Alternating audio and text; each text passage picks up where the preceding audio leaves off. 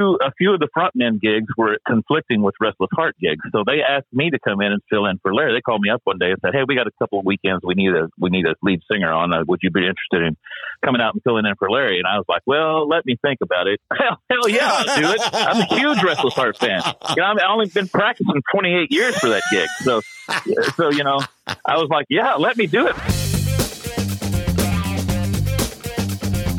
Welcome to the Gary Scott Thomas Show. Here's what we know. The podcast with unexpected conversations.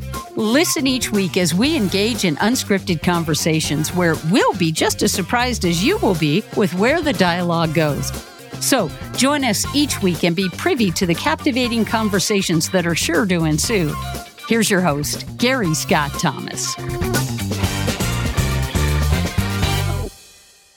Welcome to the latest edition of Here's What We Know, the podcast of unexpected conversations. And I am looking forward for you to share this with your friends because I am going to catch up with Heath Wright from Ricochet. You know him, the tall, good-looking guy who sang Daddy's Money and he left a lot to be desired and all that stuff. Big guy, how the heck are you?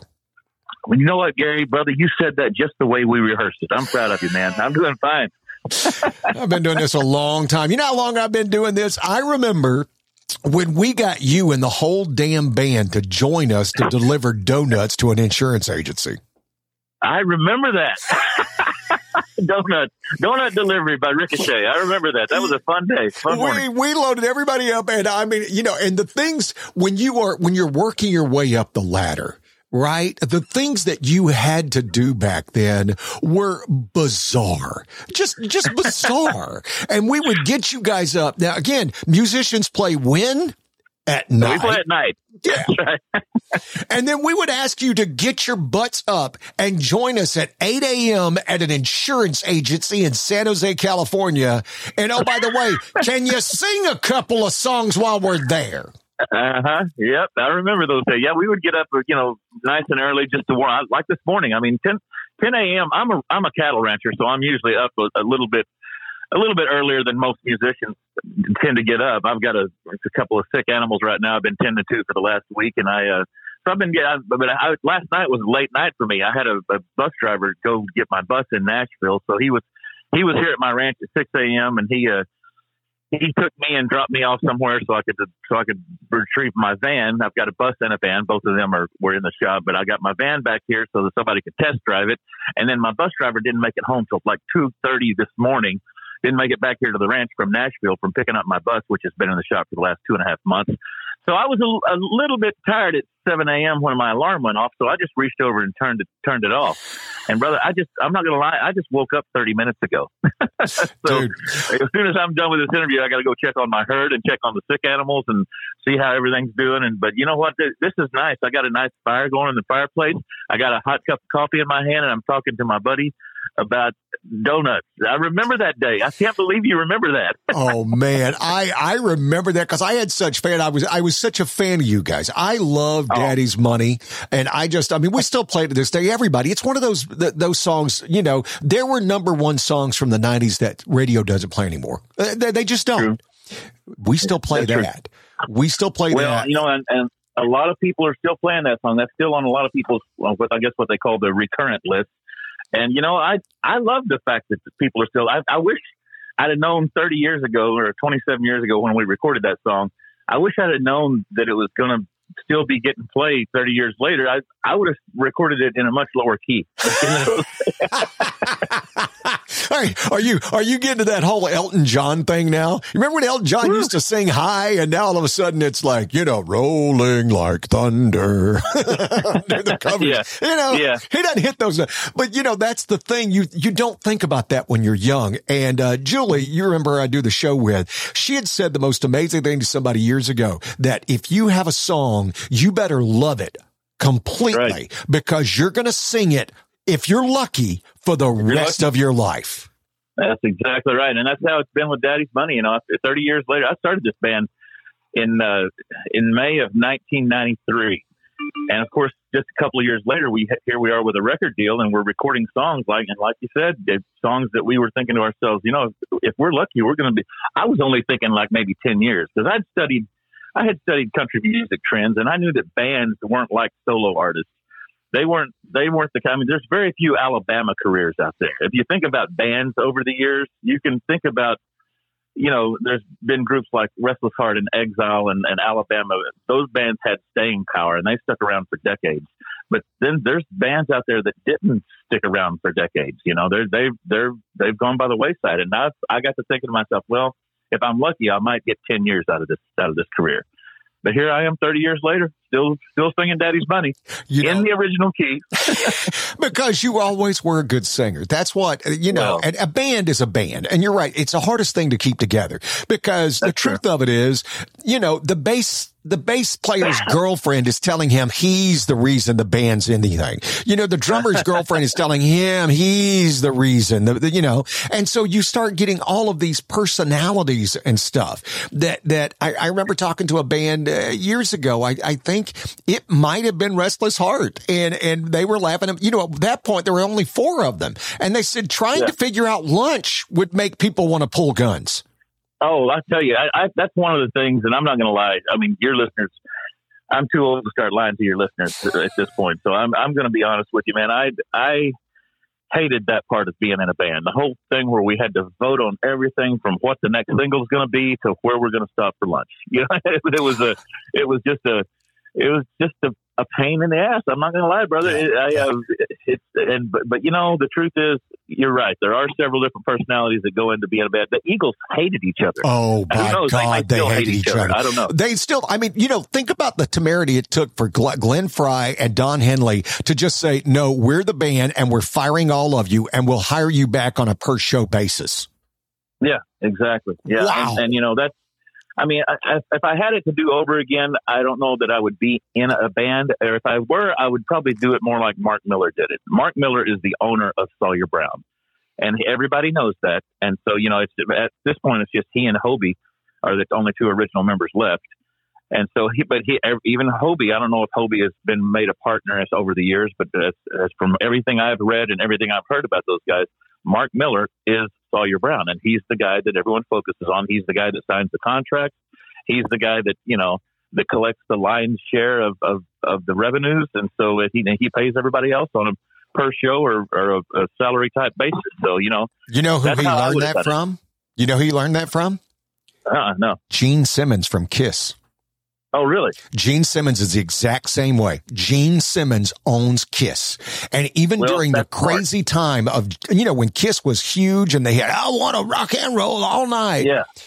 He didn't do drugs and he didn't drink because he understood he was a businessman and he had his eyes on being worth millions where the rest of these guys just wanted to have enough to have a Corvette and meet girls.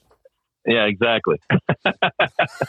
Well, live and learn. As of now, I am the only original member of Ricochet left. And, here we are doing new things. And 30 years later, we're, got a brand new album out and we just, brand new music to release to our fans. And believe it or not, there's still fans out there. There's fans of 90s country out there. Oh, it's tons. There are radio stations that only do 90s country now, right? And so, God bless them. So Ricochet Here and Now, and the Hits and More hit Then and Now, and it's got you've re-recorded some of the classic ones. Daddy's Money. My 2 favorite songs for you was He Left a Lot to Be Desired, and I know you've heard this before. 7 Bridges Road. That song just wears me out. Well, thank you so much, brother. And you're going to be happy to hear this because of the 6 original songs, the 6 hits that we decided to re-record, those 2 are both included. So we got, 7 Bridges, He Left a Lot to Be Desired, What Do I Know, Daddy's Money, songs like that your listeners will remember. We decided to go in and give them a little sonic facelift and kind of, touch them up a little bit. But when we did, and I don't know about you, man, I'm one of those guys that I love country music. I've been a country music fan long before I was a country music artist. And when I go see a band, I still do. I still go to concerts. I still love to listen to music and go out and listen to live performances and stuff. And when I do that, I like to sing along with the songs. But you can always tell when an artist has gotten tired of the music that he's singing, when he's gotten tired of his own hits because he starts changing them up a little, almost to the point that they don't sound like the same songs anymore. I told my guys, I said, we ain't doing that. We are not. When we go in and re-record these songs, we're going to re-record them exactly note for note the way we recorded them the first time. So basically, the only difference between Daddy's Money, the new version, and the original recording of Daddy's Money is the new one sounds cleaner. There's, obviously there's been a lot of technological advances in recording industry here in the last couple of decades. So, we sound, it's sort of like listening to Ricochet in HD now. So the new songs, there's 10 brand new songs on this thing. And so, our audience, your listeners have waited long enough. It's been well over a decade since we released anything new to the country music audience. So we decided it was time to go in and just cut some new stuff. But then we thought, well, maybe they need a reminder of who we are. So we re-recorded 6 of the old songs. So there's 16 songs on the Then and Now project. And that's why we call it the Hits and More. Well, and I love that. I'm not one of those people who go, oh, the warmth of an album. I've been in radio since 1976. No, albums were not warm. They weren't. The hiss, crackle, pop. No, give me that clean sound that we have today. And I will look forward to it. I'm gonna listen to the album. But here's my thing. You know what I love about that song, and I don't know who would sing it, but I would love for have you do it and bring in one of these newfangled bass singers. Oh, the bass singers of today are crazy good. There's Tim Faust from Home Free. There's Avi Copland, who used to be on Pentatonics. There's Jeff Castellucci. I mean, there are bass singer quartets. And the thing of it is, you'll go down a rabbit hole with me, Chief, is that those guys now hit amazingly low notes, but they sing. And I had Richard Sturban on the podcast. Right. And Papa, Oak Ridge Boys. Oh, yes. And it was all about back then just hitting the notes. You just tried to hit the note. Right. Yeah. But you didn't really try to sing the note. You were just hitting the note. And now these guys are, my gosh, they hit subharmonic notes and they sing them. Right. And Seven Bridges Road works because it's really a bluegrass song. Right. And that's what you do. You would fly over the top. It's so funny that you would mention Seven Bridges Road, because that song, if you listen to the original Steve Young version, Steve Young's the guy who wrote the song. It was written as a waltz, and his version sounds nothing like the Eagles version. But then the Eagles decided to add it to their show, and they decided to make it an up-tempo, 4/4 time type song, and it sounds kind of bluegrassy. It sounds amazingly bluegrass. Yeah. So you're right. It's very bluegrass. I think even our version is even more bluegrassy because we added that little pyramid stack in that one part on the word running.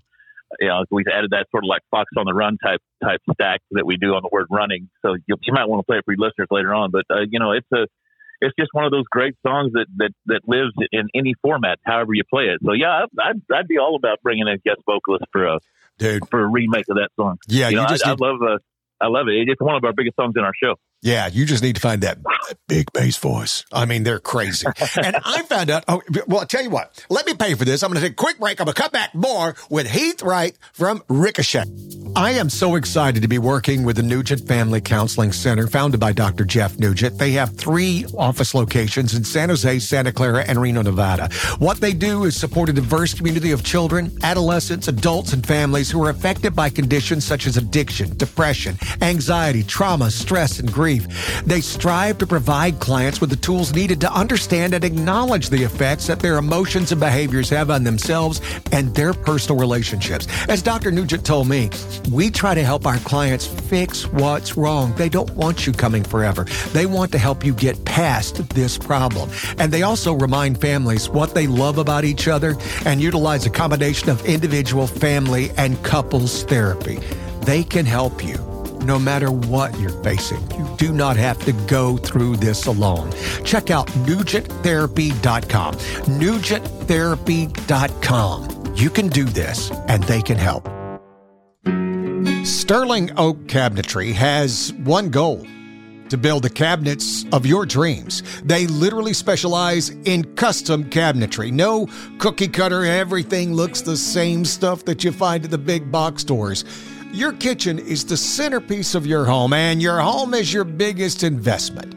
They can work with you or your designer to build just what you want with the materials and finish that you want. And because they're a brand new company, they'll be getting busier and busier. But if you order right now, they'll get your order to you in 6 to 8 weeks. In the world of cabinetry, that's blindingly fast.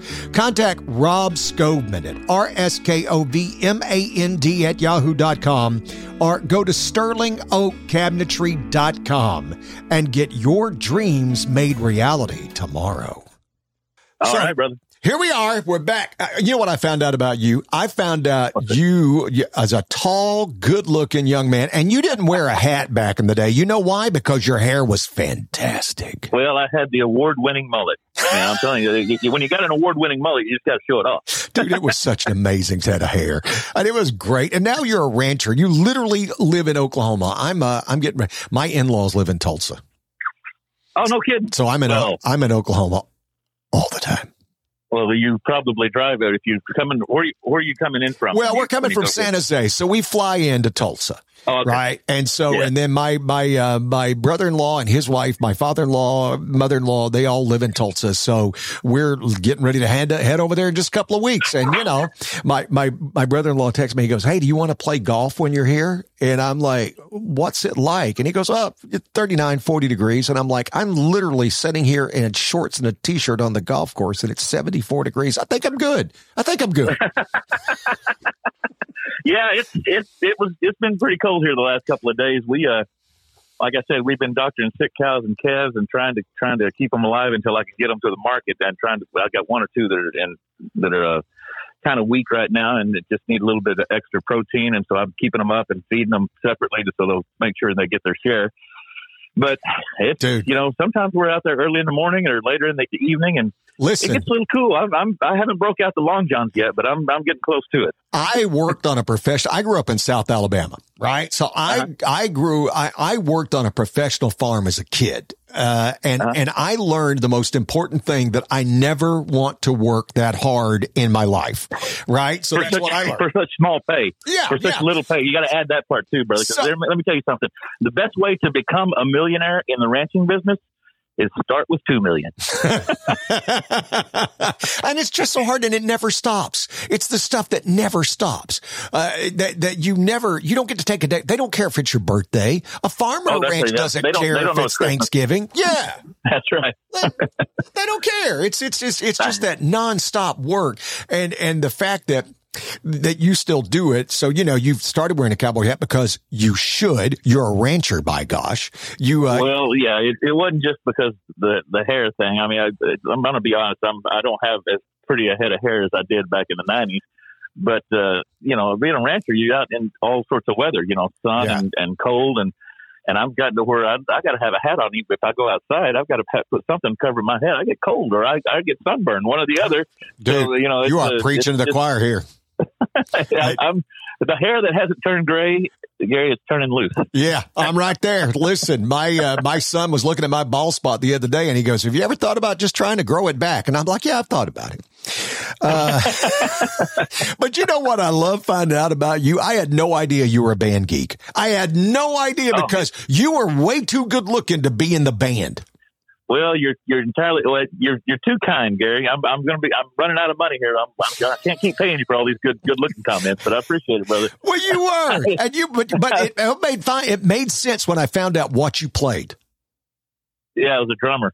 Yeah. I was a drummer in high school. Drummers were the only one the chicks did. We still do a thing in our show where we break out the marching drums and do this silly little thing at the end of Daddy's Money. We do like a Blue Man Group thing. So I still get to use my rudiments. I was a rudimental drummer. I played snare and you know, I actually in marching band I played tritoms, and then you know in concert band I played snare or timpanis, whatever was needed for the song. And you know, I still love it. Me and my son graduated in 2021, but here in Vian, Oklahoma, we do this thing on homecoming night where the alumni all gather up and they play a song with the marching band. So me and my son Dustin, we got to actually do the alumni band here a couple of weeks ago during homecoming. Oh, that's so cool. I was a band geek too. I played French horn. And you know what? Wow. Yeah, the chicks dig drummers. They, yeah.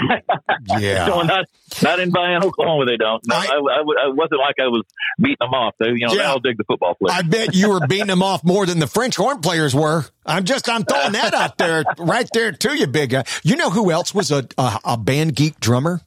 And once I tell you his name, you look at him, you go, yeah, he looks like a drummer. Russell Dickerson. Oh, Russell Dickerson was a 4-year band geek drummer. Because I'm like, did you play ball and stuff? He goes, I played a little baseball. He goes, mainly I was in the band though. And I'm like, you and I are going to be best friends. We're going to be best friends. Yeah, we ought to have a what do they call it? Like a drum off, a fight, a drum war. We ought to do a drum war one of these days. I would pay to see that. Drumline, that movie Drumline, where they're facing off each. That'd be cool. I can still do my paradiddles and my ratamakus and my flamadiddles and all that. Last week during homecoming, Dustin and I didn't prepare very well. I'm not going to lie. I didn't practice because I got things to do here at the ranch, and I was just coming off the road and. I just didn't have time to really look at the music, and we did an old Journey song called "Don't Stop Believing." Don't Stop Believing, yeah. And I didn't prepare very well, and so I had the music on my iPad, and I set the iPad down on my drum head. I was just going to, march out there, and it wasn't a marching routine. We were just going to stand next to in the drum line and play along. And my son didn't prepare as well as he should have either, because he had things to do here at the ranch as well, and so he printed off the music and taped it to his drum head. Well, when I set my iPad down, it changed the sound of my drum. So I'm like, oh man, I hate the way this drum sounds with the iPad sitting on it. My son's like, well, just look over on my drum. We stood right next to each other. I said, all right. So every photo of me on the drum playing it during the alumni day was me looking over at my son's drum, copying off it. Look like I was copying all his head, Hey, can I ask you, do you think drums are the hardest things to play and sing? Is it harder than keyboards or guitar? I would assume so, yeah, because you're using every appendage that you got. You're using both hands and both feet. So you're sitting there at the drums, you're trying to keep. I've never tried to do it. I don't play a kit very well. A drum kit. I can play one or two drums at a time, but I've never tried to sing at the same time. So I would assume with all that motion going on with both feet and both hands that it would be difficult to sing at the same time. But I don't know. It took me a while to learn how to play guitar and sing at the same time, like play, fills in between lines and lead stuff, because I'm a lead guitarist. I'm not just a strummer. I actually played leads. So I would imagine that playing a kit of drums and trying to sing at the same time is a challenge. Yeah, I can't remember the guy's name, but was from Restless Heart. Remember, he was the drummer, and then Larry Stewart. John. Yeah, John. I remember because Larry was there, and then Larry left, and it was kind of like a Genesis, if you know anything about. Remember, Phil? Peter Gabriel left, and they're like, "Well, who's going to sing?" And they're like, "Well, let's all see who can sing." And then Phil Collins said, "I'll try," and they're like, "Yeah, you're the singer now," right? And the same thing with John when Larry left. John, and people forget that John had a number of number one hits. Yeah, he sang When She Cries. Mm-hmm. And then how weird do you think, just because and let me know when you need to go, because I'll tell you the truth right now, I will talk your ear off. I'm all right, brother. I'm all right. All right. So, cause I know we had like a little limited time, but we're of the same generation. And so I love brother, let me tell you something. It is refreshing that you're so knowledgeable and that you've actually done your homework on Ricochet. I did an interview the other day. I'm not going to lie. I'm not going to tell you who it was, but it was an older gentleman, and he didn't bother to even read the email that Scott, my publicist, sends out about the new project or about, the band. He started the interview with the question, so tell the people your name and what you do in the band. That's how he started the question. He didn't know any of this stuff. Dude, I am it's very refreshing to have somebody like you, a pro, that knows what he's doing. I am always so shocked, right? When I talk to people, and when I talk to authors, right? I talk to everybody on my podcast. I talk to, and I'm always like, when the publicists reach out, I'm like, well, send me the book. And they're like, okay. And then when I get people on the, on the podcast with me and I go, hey, okay, so let's talk about this book. And they're like, you read it? And I'm like, who And they said the same thing you did. It's like, it's rare to find somebody who's actually read the book. But the good thing is, I've been doing mornings at KRTY since 1991. I've seen you. I mean, you and we've done, like I said, we delivered donuts together. That's right. Yeah, we delivered donuts together. That's awesome. And man. and watching these things and knowing and being able to ask the ins and outs. So I love asking things it's that you have a learned opinion. So I would love to ask you, what do you think that was like when Larry came back to Restless Heart? I mean, because John was the singer and now, hold it, Larry's coming back? Wait, what? Not just John, but also Paul sang a couple of hits. He sang a song called Men in Fences. I know a lot about Restless Heart because I'm the sixth member of Restless Heart. I tell people because I have actually gone out on the road with Restless and filled in for Larry whenever they first started the Frontman project. I don't know if your listeners know this or not, but Larry and Tim Rushlow and Richie McDonald, the lead singers from Restless Heart, Lone Star, Little Texas, and Lone Star, they have got a project together now called the Frontmen of Country. Well, when they first started this about 10 years ago, this thing has been in the works for quite some time. A few of the frontmen gigs were conflicting with Restless Heart gigs, so they asked me to come in and fill in for Larry. They called me up one day and said, "Hey, we got a couple of weekends. We need a lead singer on. Would you be interested in coming out and filling in for Larry?" And I was like, "Well, let me think about it." Hell yeah, I'll do it. I'm a huge Restless Heart fan. I've only been practicing 28 years for that gig, so I was like, "Yeah, let me do it, man." So I went out and filled in for Larry. It was awesome. I had a great time. Learned all the songs. I even learned the stuff that he said in between songs, just so it was, and then the guys after the first night, the guys are like, "Hey, you don't have to do everything Larry does. I mean, you make it your own. Make it your own show." I said, "Oh, okay, all right." Dude, once a band geek, always a band geek. Yeah, I figured that there were certain little keywords that the John, the drummer, would know when to start the next song because of what Larry was saying in between songs. That's how my drummer does it. He knows when to start the next song based on certain phrases that I might say in between songs. Anyway, fast forward about 5 or 6 years, they call me up again. They say, "Hey, we need you to fill in." And I said, "For Larry?" And they say, "No, this time for Greg, the guitar player." And I'm like, "Oh, really?" I said, "Well, that's cool. I mean, every time a Restless Heart song, a record would come out, I would go buy it. I would buy it and I would learn all the parts. I would learn the guitar parts. I would learn the vocal parts. When I say the vocal parts, not just the lead vocal, but all the harmony parts as well. And I was a band geek, so I was a huge fan, and I just thought they were such an innovative band. They had that cool West Coast blend, like the Eagles, the 2 harmonies above and 2 harmonies below the lead vocal. And so I was one of those guys that learned everything. And I thought I knew the guitar parts note for note. Turns out after they sent me a work tape, which was just Greg's parts soloed on a live show, I was playing those parts wrong for the last 30-something years. So, I had to relearn all the guitar parts, and I went out and did a couple of weekends one weekend with the guys as the guitar player. So I refer to myself as the spare tire of Restless Heart. So they call me the 6th member. I'm basically the spare tire. I think that's so much fun. I think that's so much fun. Yeah, I would love to hear your version of "I'll Still Be Loving You." I would love to hear that. It's on YouTube, believe it or not. Really? It's on YouTube. I'll find it. I go down the YouTube thing because my studio's at home, and there's sometimes I'll get too quiet and my wife will come down and go, "What are you doing?" Because she knows I've gone down the rabbit hole.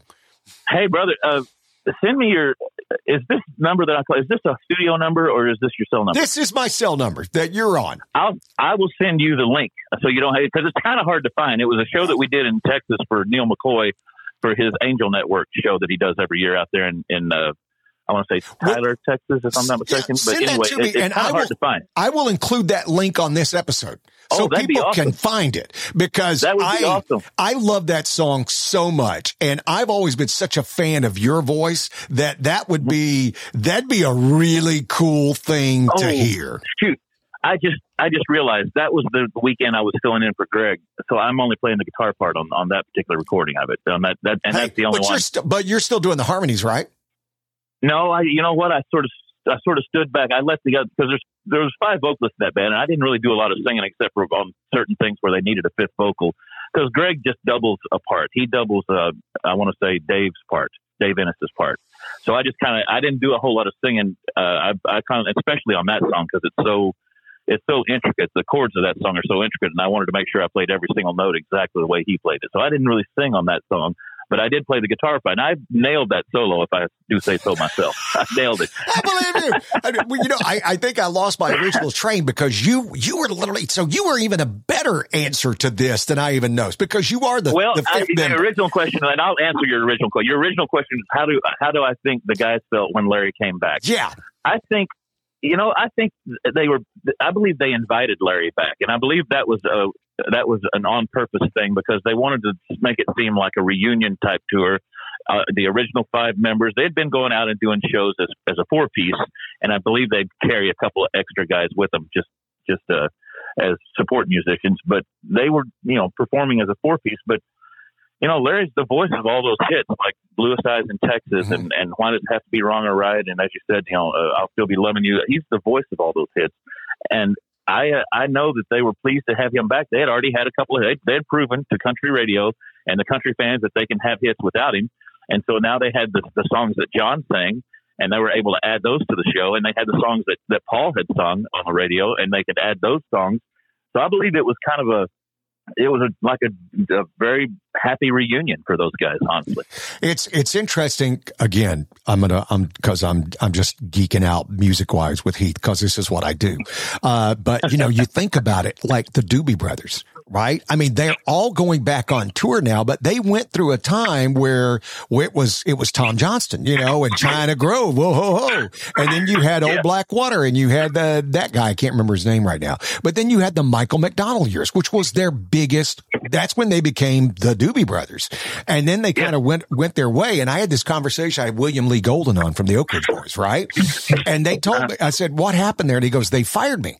And I'm like, wow. And I said, so what you came back? And he goes, well, they all looked on the walls and saw that none of the gold records, that they didn't have any gold records that didn't have me on it. And so they called me up and said, would you come back? And I said, what made you come back? And he goes, well, buddy, they fired me for a reason. I was not a good man. I was running around on my wife. I was doing drinking and drugging. And I mean, so we all just put it behind us. And I look at that with the Doobie Brothers. They're all on tour now, and they've all sat back and said, we can make a lot of money together, right? As you said, you make money touring. You're not Steve Suskin, who wrote Daddy's Money along with Bobby Apiero, and having those guys just get checks in the mail. Yeah, I have to do a little bit more than just walk to the mailbox to get my paycheck. I have to get on the bus and go out and play the songs that those guys wrote, But yeah, I'd love to know what it's like to have that mailbox money because I didn't write any of the hits, unfortunately.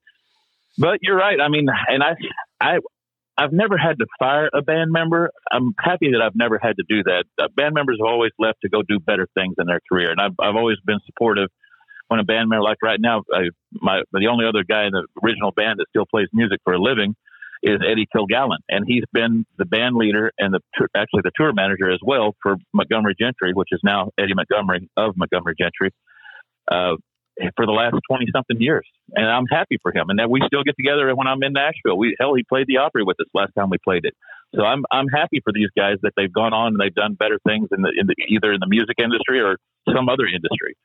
But I wouldn't, I'm not opposed to a reunion tour of sorts. It's just that those guys don't play music anymore. So everyone's always saying, hey, when are you going to put the old band back together? So, well, first of all, if you had somebody in your past that had done something and done it on a professional level and then didn't do that for 20 years, would you bring them back into your business? And try to get them to, your business that makes money, that, depends on whether or not you make money on how well you do your business. Yeah. No, you wouldn't. I mean, I'm not going to bring one of my guys quit the band to become a carpet cleaner. Yeah. He's to start his own carpet cleaning business. I'm not lying. This is not a joke, brother. He quit the band to start a carpet cleaner. Another guy quit the band so that he could be in a vending machine business, a business called Movie Music. Mm-hmm. We told people that it was because of his carpal tunnel, which he did have carpal tunnel, but he had this great opportunity to join this company called Movie Music, and that was the main reason that he quit the band. But the truth is, these guys don't play anymore. And so my band are made up of professionals. I handpicked the very best musicians out of Eastern Oklahoma and Western Arkansas. And sometimes my guys have to drive 2.5 3 hours just to get to my ranch, just to get on the bus and leave to drive another 20 something hours, you know? Dedication. So they're professionals. They know what goes into this, and they understand that what we do, they better be damn good at it because this is my business. I need people to understand that, you know, even though these aren't the original guys anymore, these are the best guys in the business that I could find right here in my little home area. So a couple of things the band I have now, I'm very proud of. We got the same big vocal sound, the big harmonies, and they're all great instrumentalists. And that was important to me, that not just that they be able to sing, but they also be able to play. And, you know, this new album of ours, Then and Now, it's something that we put together, and we played every note on it, which I'm going to be honest with your listeners. We didn't play on the first original recordings of these songs. They bring in ringers. Yeah, they bring in studio musicians. And you know, some bands don't even get to sing on their own albums. The lead singer would sing, but the other guys would be replaced by professional singers that were brought in to, you know, ringers to sing on the project. So yeah. I'm pleased that, you know, at least we got to sing on the old stuff, but we actually sang and played every note on this new album. So this will be the first time that your listeners have actually heard Ricochet, and it's actually all Ricochet, the music and the vocals. You know, a couple of things, you know, I as you and I go through the different ping pongs of music, you know, Sting has always resisted going back on the road with the police, and they probably won't. And one of the things he said is he wanted to be able to hire his musicians because he wanted to be able to fire them. And he couldn't fire Andy Summers and Stuart Copeland. He goes, he couldn't fire him. So they would only argue because they couldn't fire. He goes, that's why I like doing my own stuff. But the other thing, you know, Steve Seskin's from San Jose, right? Oh, I didn't know that. Yeah. And I knew he was from California. I didn't know Steve used to go to shows all the time. And I remember talking to him one day. We were somewhere. I can't remember where it was. And I'm like, do you ever go out on the road? And he said exactly what you said. He goes, nope, I walk to the mailbox. That's where my check's at. So I let you know, Steve, who was one of the co-writers on Daddy's Money, wants you to know that that's a pretty sweet gig he had. Yeah, and he still gets to walk to the mailbox because, as you said, they're still playing that on the radio, so he still gets his performance royalty check. You know, I mean, we don't sell a lot of records anymore, but it still gets played on the radio, so he still gets a little check every quarter on Daddy's Money. Almost 30 years later, you know, 27 years later. Isn't that fun? I mean, and it's just you've been so generous with your time, and I've been going over it. We need to do this again because when you have more time, I know you're a rancher, so I don't want to take up any more time of that, but it's when you have more time and we can because as you can tell, I'm going to go all over the map with you because I still want to dig into Restless Heart. I still want to dig into all the different things and all the people, you know, you were saying people go and do stuff. I'll leave you with this one story talking about band members. Okay. One of my best friends used to be in a band back in the 90s. And in fact, his dad named the band. They were just a bunch of kids who would come over and play in the garage. And his dad came over and his dad said, "Oh, look, who's here? It's the Offspring." Now, I don't know if you know the 90s and early 2000s band, the Offspring. They're a huge band now. I've heard of them. Yeah. I'm not as familiar with their music, but I have heard of the Offspring. My buddy said he got into the band to meet girls, but the notice that as he kept getting older, the girls kept getting younger, and he knew that math didn't work. So he left not to become a carpet cleaner. He left. He is a surgeon now, right? Oh, wow. But here's the cool part. Yeah. Went to medical school, and he's just a nut job. You'd love him. He's an absolute nut job. And he does a performance art band now called, Bunko. If you ever look that up, it's hilarious. But, this summer he calls me up. He goes, "Hey man," he goes, "the Offspring are coming to Shoreline and they want to bring me up to play a song." Wow. Which was so cool. So we all went and saw him. So if you sit back and said, would you ever invite anybody up? They brought him up because they've all made their money now. They brought him up and said, here's the original drummer. And he got to play a song with them. And it was so cool because he has college age daughters now and they've never seen him be a rock star. I can understand that, because my son, we played the Grand Ole Opry back in October of last year for the first time in 22 years. Wow. And my son, who just turned 21, had never seen me on that stage. I mean, he's seen me on some old television shows. There was this thing called Opry Encore on RFD Network. So he knew I'd played that stage before, but he had never seen it happen. So he got to be there last October when they invited us back after 22 years. he got to be there to see dear old dad up on the stage at the Grand Ole Opry and watch the whole show from backstage. And so I can understand that exactly how he must have felt that day when because there's a certain sense of pride, that goes into that, and to your kids getting to watch you do your thing and do it on a certain level. So I understand what he must have felt that day. Man, I got to tell you something. Go ahead. This has been my favorite interview I've done in months. I send my publicist, Scott, I send him an email after I do. He'll schedule a bunch of interviews for me. And at the end of the day, I send him an interview and I tell him which ones went well and which ones not to reschedule for the next time, because as I said, not everybody does their homework. And if people aren't going to do their homework on me, I feel like their competitors ought to get the interview next time, honestly. And so honestly, I'm going to tell Scott, anytime you need an interview, you call. I love this kind of thing. We've been talking for almost 45 minutes, and it was supposed to be a 20-minute interview. But I'm one of those guys that if I get talking music with someone and I'm enjoying it, I'll just keep going too. I don't have another interview till 3:00 this afternoon. I've got time to go out and check on my herd, but I've enjoyed this thoroughly, brother. Thank you for doing your homework. I really appreciate that. Dude, I've had the best time. And that's it. People always ask me, what are your questions? I'm like, I don't have questions. I want a conversation. Oh, really? I want a conversation. That's awesome. All I want is I do my research and I know that stuff, but all I want is conversations. If I could sit back and, I had no idea we were going to talk about Restless Heart. I learned something about you today, right? Hey, you know what? Before we get off of here, I got to mention one thing though. I've got a list of things I should mention as well. Go ahead. And we talked about the new album. We talked about the new songs and the old songs on the album. But one of the best ways to get the project, I know there's a lot of people, a lot of your listeners that are downloaders, and I even download stuff on my devices as well. But sometimes I like to own the project. There's the best way to actually own the CD and hold it in your hand and flip through the liner notes and have the physical product is to go to a website called adoptacop.com.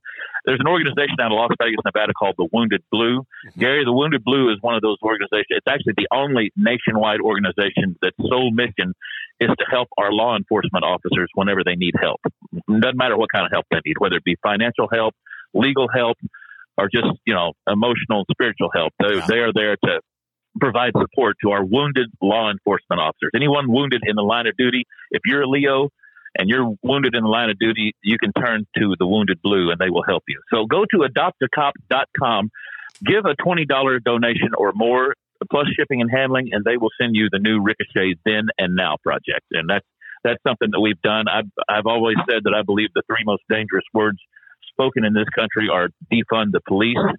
I believe. I read on their website the other day. I hate that term. I just hate it with a passion. Amen. Because I think it's going to do nothing but bring turmoil to our country. And here's a stat for you that proves it. Over 120,000 officers have been intentionally attacked in the last 2 years since that whole defund the police crap started. So, do something. If you want to counter that movement, if you're like me and you're conservative and you want to have a good, strong police force in your community and you want to counter that whole defund the police movement, go to adoptacop.com, give them $20, and they'll send you the new Ricochet project. I love that. I love that you're doing that. I mean, some of my dearest friends are law enforcement officers, and the fact that when you do your job, there's a fear of, you have to factor in the worst possible outcome. I mean, That's right. When I do my job, I can screw up all day long. Nobody dies. Right. I mean, but when you do stuff like that, it's like, that's a different breed of animal. And we could listen. We'll make that the topic of the next conversation. All right, brother, let's do it, man. Anytime. We'll go down all kind of things right there, because that's what I do. But I knew I was going to have fun with you, because I remember I had fun with you that day we did it. That day we delivered donuts. I remember I just had the best time, because a lot of times people get a little bit of an attitude because they're angry and they're tired, but you guys understood exactly what you were doing, and you understood the concept of what was going on. And I always loved that about you. And I always had that, because, when they asked me, you want to talk to Heath Wright? And I'm like, hell, of course I do. Yes, I do.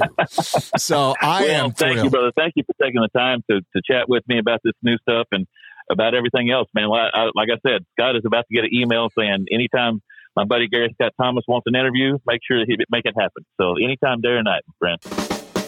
Thanks for joining us this week. If you love this episode, please subscribe, download a few more episodes, and please leave a review. Reviews really help us get this out to more people like you. Also, we'd love to hear what your favorite part was. Be sure to join us on social media to engage in even more unexpected conversations. Until next time.